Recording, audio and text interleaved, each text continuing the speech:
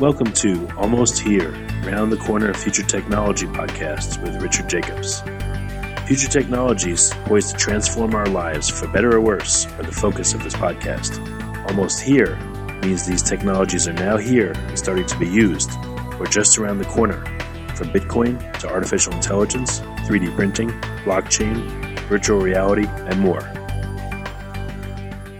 Hello, everyone, and welcome to Future Tech Podcast. I'm your host, Juliette Lamar, and joining me today is Robin Raskin. She is a technology journalist, and now she has a wonderful company called Living in the Digital Times, and she is a wealth of information. We are so excited to have her join us here today.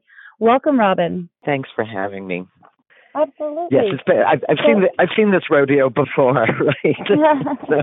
Wonderful. Well, why don't you give our listeners just a little background information about yourself? Give us some insight into your journey. Okay, it's kind of humorous. So, literally, the first story I ever wrote about technology was called "How I Learned About Computers to Save Our Marriage," and the computer was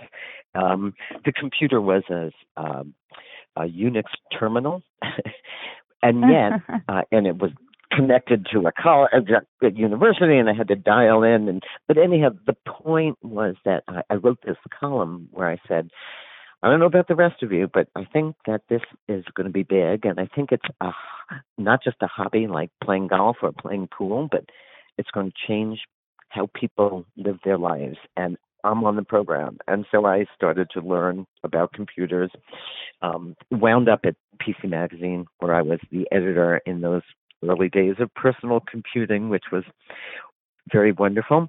Before there was an internet, there was CompuServe, AOL, and Prodigy, just to remind everybody. And then, when the internet sort of added the magic ingredient to make this incredible revolution happen. So you get to see that all once as an editor, and then I launched a company that creates conferences and events about what does it mean to be digital. And it's not just in the financial areas or in coin or crypto, but we do this for digital health. We look at the retail industry and how being digital is transforming it. And I work very closely with CES, the Consumer Electronics Show in Las Vegas, and very closely with CTA, their parent company. And we put on about 15 of their conferences and events for them at CES every year in January in Las Vegas. Digital money is one of the many that we do. Yes, and let's go a little bit into the different categories that you just mentioned. For one, digital health. What does that mean exactly? So it means so many things, but really, as you move to the digital world, one part, for example, is digital therapeutics. What if your doctor gives you an app instead of 2 aspirin? What if you wear a fitness band that changes your behavior? And not just you're wearing your one band, but that data is being aggregated so physicians can start to look and say, where is asthma most likely to happen? What populations, what circumstances? Where is food poisoning? Where is this outbreak? So it's both looking at individual data and holistically data to make best medical outcomes.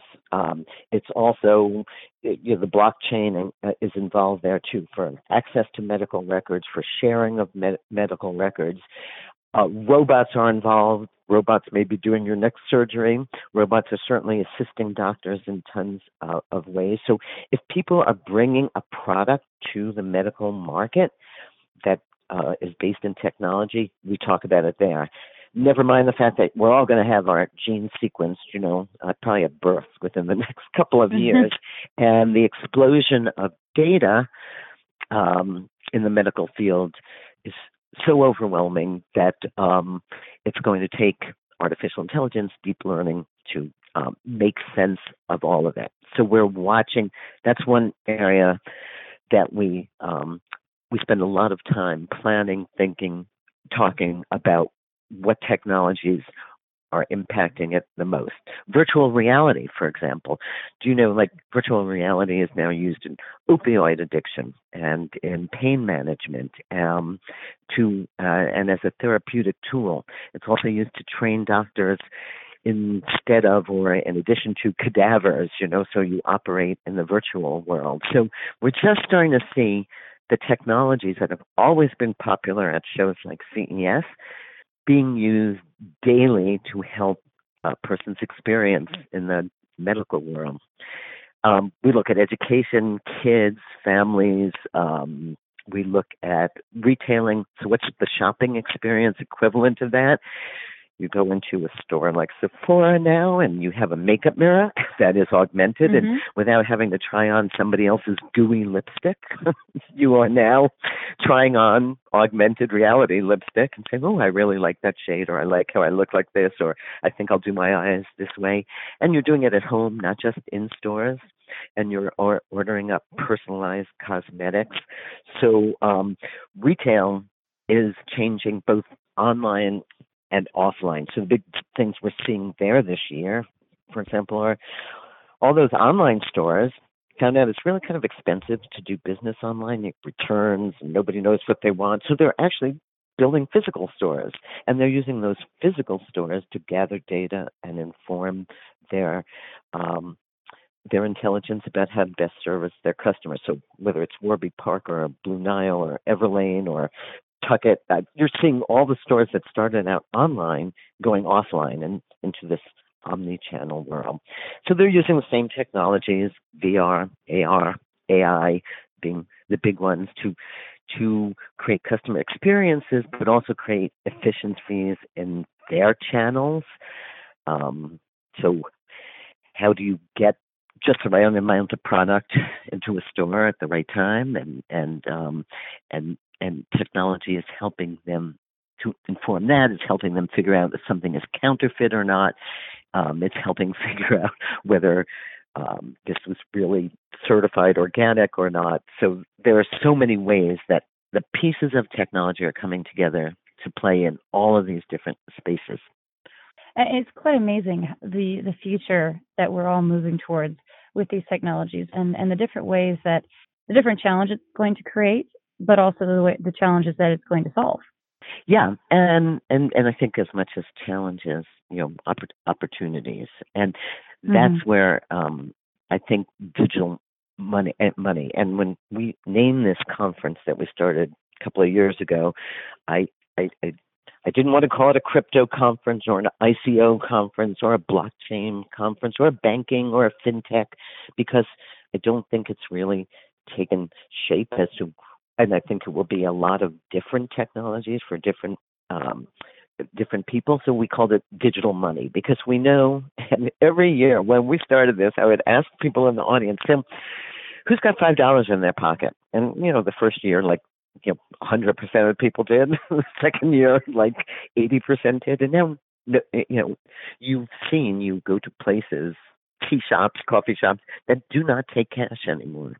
And so you can now go to CES in Las Vegas and live very nicely without ever putting a physical penny in your pocket. And that, to me, is a transformation that has come up slowly but quickly. It's probably the last 5 years that we've kind of moved away from dirty cash money in your pocket. Oh, absolutely. And, that is such an exciting time to be. And you and I were speaking a little bit off the air before we started about really reimagining businesses and changing your thinking when it comes to these new technologies and the ways that you can interact with it. Yeah, and that's going to be the trick for people, and it will be like an aha moment. And so every day I spend a lot of time talking to media companies. So what does a media company look like in a digital world where the currency can be anything from I like your story, to I'm sharing your story, to I've read your story. So when we're talking about money, we're talking about what money has always been, is you and I agree that something has a value, and we agree that we're going to do some sort of trade for this value. So if you go back to that, what you're seeing are so many, I'm going to call them experiments because we don't know which one's going to work. But in the entertainment field, for example, you know, newspapers, based on a token that I like this, and what do you get? You, for liking things, you get some currency, some token to spend in this world. You take that to real estate, and you look at. I'm in the real estate business in this world of physical goods. What does it look like if I start to tokenize that? And is it just a way to raise more money so I can buy this building? Do you all own a share of this building? Is it a co-op? Look at energy. I mean, not only does energy become a currency, but you can change people's behaviors by putting the incentives on. We will give you free, a reduced price if you use your energy at low peak hours. So if you reimagine any business, the music business, the video business, the gambling business, the gaming business, the fitness business, just even belonging to your gym. What if there was a token where you spent it on classes, you spent it on sneakers, you spent it on losing weight, and so what you're seeing is this beginning of a totally different way to think about. Forget about the technology, but just a totally different way to think about the possibilities of what a business looks like in a world where everybody agrees that this is a currency we're going to deal with. And that's very confusing right now and risky right now if you are thinking of investing in it for a bunch of reasons, in part regulatory, and in part, I think your listeners probably know there's something like, I don't know, there was over $1 billion put into ICOs last year. A big fraction of them, not a majority, but a fraction, were with scams of some sort, don't really exist, were only half baked, and that's why it feels so unsettling.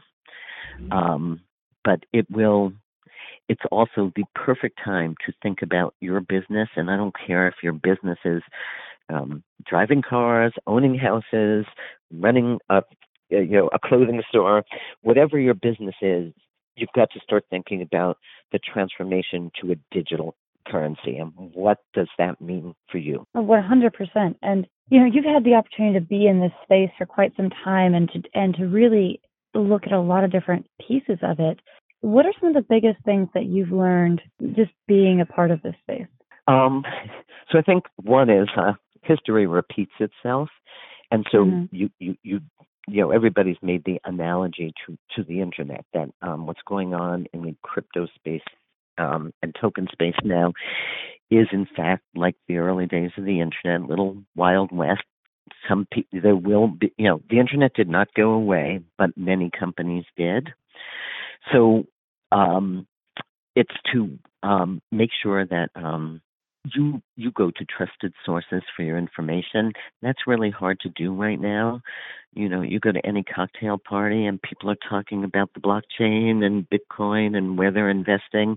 There's public chains and there's private chains and there's a lot to digest.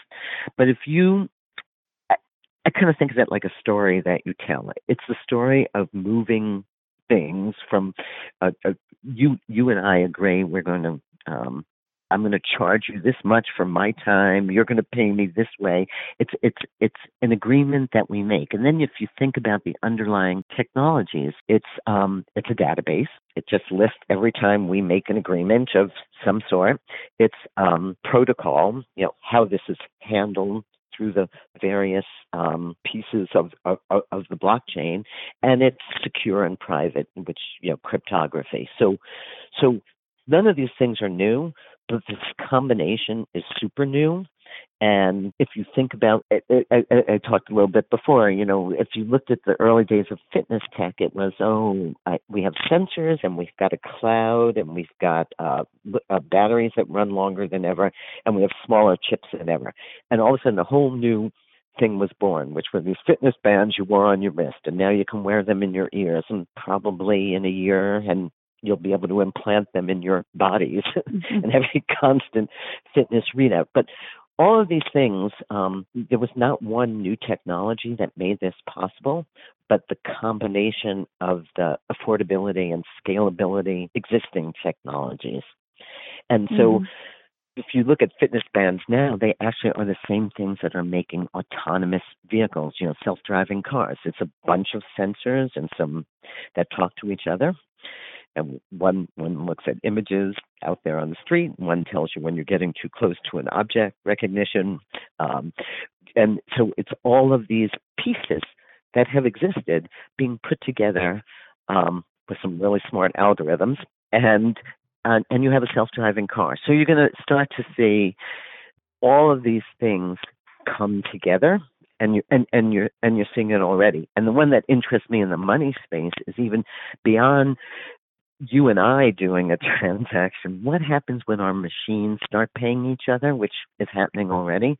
You drive your car to the gas station. It pays the pump based on an account that you've set up. Your refrigerator is already telling your grocery store, in testing environments, what to order when it's out of groceries. So as you look at the future of commerce, one of the craziest parts to me is this machine-to-machine commerce, which begs the question, what do we all do when this happens? And we'll just sit at the beach letting our machines transact. So it's pretty interesting times. It's such an exciting time to be around it, and the change is coming so quickly. Before, change was a lot slower because it was large chunks of change. But now that the technology is in place, I feel like the changes are coming more rapidly. They are. Banks aren't going anywhere. Look at the financial institutions today. They're having a very good year. Traditional Wall Street with stocks is having a very good year. New fintech companies, Stash, Betterment, Mint, are helping expand the ranks of people that bank and that save by giving them tools that they need. Artificial intelligence, again, voice banking, facial recognition for safer banking. I think people don't realize how much the traditional finance world has actually put some really cool technology in place. I don't know about you, but I get, every time I make a transaction without my card present, my card is on top of it. They know it. They send me a text. Fraud is down in that regard. So those same things that are helping the traditional financial world, some of that security and some of that user friendliness needs to be ported over. Right now, the thing I say about that stops most people from being serious about crypto is that every user interface sucks. Whether if you want to a wallet or you want to begin to immerse yourself in this, it's really daunting, in part because nobody has made a simple UI. Most of the screens are just filled with numbers that mean nothing to a normal person. So I think that is going to get better, and that investing in digital currencies will get easier, and then you have the opportunity for third parties. Well, like you guys, you are a third party in that you educate about this environment. I had a great publisher, the guy who started PC Magazine, Bill Ziss, said, you don't have to be the railroad track. You don't have to be that thing that's changing the world. Just be near it. Be the general store near the railroad track. And that hasn't stopped. There's going to be a whole ecosystem of businesses around the transformation. There are now companies that just verify that this transaction really happened. So there are already like third party. There are people that make RFID tags, physical tags, to put in things like Dolce & Gabbana handbags so that they can be on the blockchain and they haven't been tampered with and they're not counterfeit. Super important for the fashion industry. So every industry is starting to look at what does the blockchain mean to them and how to begin to implement it at the points where they really need it, in contracts, in music rights, in video. Mm-hmm. And so it's the same story that plays out over and over again. Right now, not the easiest story, and I do imagine you're going to see Charles Schwab's and H&R Blocks, like on street corners, helping you create blockchain businesses. You're already seeing, IBM, Accenture, the big companies open consultancies to help people do this, open up APIs to third parties. And so when I think about, I said I would talk about how to be a blocktrepreneur. I think this generation, like, first of all, they were raised playing video games. They understand virtual things. So it's very easy to think of money as virtual. So I think start to take the models that gaming, Pokemon, you game for points, you trade points, you collect things. Take the constructs that and start to apply it to the business that you're in. And start to apply the concept of being virtual to your daily life. And then think about that thing that you have. The other part is the shared economy that other people want a piece of. And how does that work so that your customers are rewarded for being your customers, you are rewarded for providing the service, it's transparent, it's open, etc. And then just, do your reading from trusted sources. There's some people that are just real. You can use your. It's just like fake news. Use your sniff detector. You can read a million things, and then the one that is really true. And I think actually this generation, because there's so much fake news and because there's so much information, the sniff detector is pretty good. So start looking at paying attention with a mind to what is true and what is somebody just rattling off a bunch of buzzwords. Mm-hmm. Mm-hmm. So, Robin, people are loving all this, and they want to come to one of the Living in Digital Times conferences. What's the best way to connect, and maybe what is your most recent one coming up? Yeah, so we will be in Las Vegas this January. We just and the best thing to do is to go to livingindigitaltimes.com. And I only told you the beginning of it. We do baby tech, we have beauty tech, we have fashion shows, we have all sorts of activities. But the Digital Money Forum, I could drop names, but I will tell you that we curate amazingly well, and we invite the best of breed. I'm going to give a shout out to Michael Casey, author, educator on the CoinDesk Advisory Board. Michael is our MC for the day. Matt Rozak, Brock Pierce, Michael Turpin. I mean, the people that you really want to hear from and start to understand what to do next. So livingindigitaltimes.com, January 8th through the 11th in Las Vegas. I hope we'll see you there as well. I hope you'll come to some I hope so. podcasts with our guests and with our attendees who are all pretty wonderful. And if you want information on just the money part of what we talked about, it's thedigitalmoneyforum.com. So the big site with all the products is livingindigitaltimes.com. The financial part is thedigitalmoneyforum.com. Thank you so much, Robin, for joining us here today on Future Tech Podcast and sharing your insight and knowledge and your passion. So much wonderful information. I truly hope that a lot of our listeners can join you at your upcoming conferences, and that we'll be there too. Thanks a bunch. Great to talk to you. See you soon. Bye. That was Robin Raskin. She is the founder at Living in a Digital Times, LLC. You have the information for the website, for the upcoming conferences. I hope you all can make it. Thank you for joining us today on Future Tech Podcast. I've been your host, Juliette Lamar. We'll catch you guys next time. You have been listening to Almost Here, Around the Corner Future Technology Podcast with Richard Jacobs.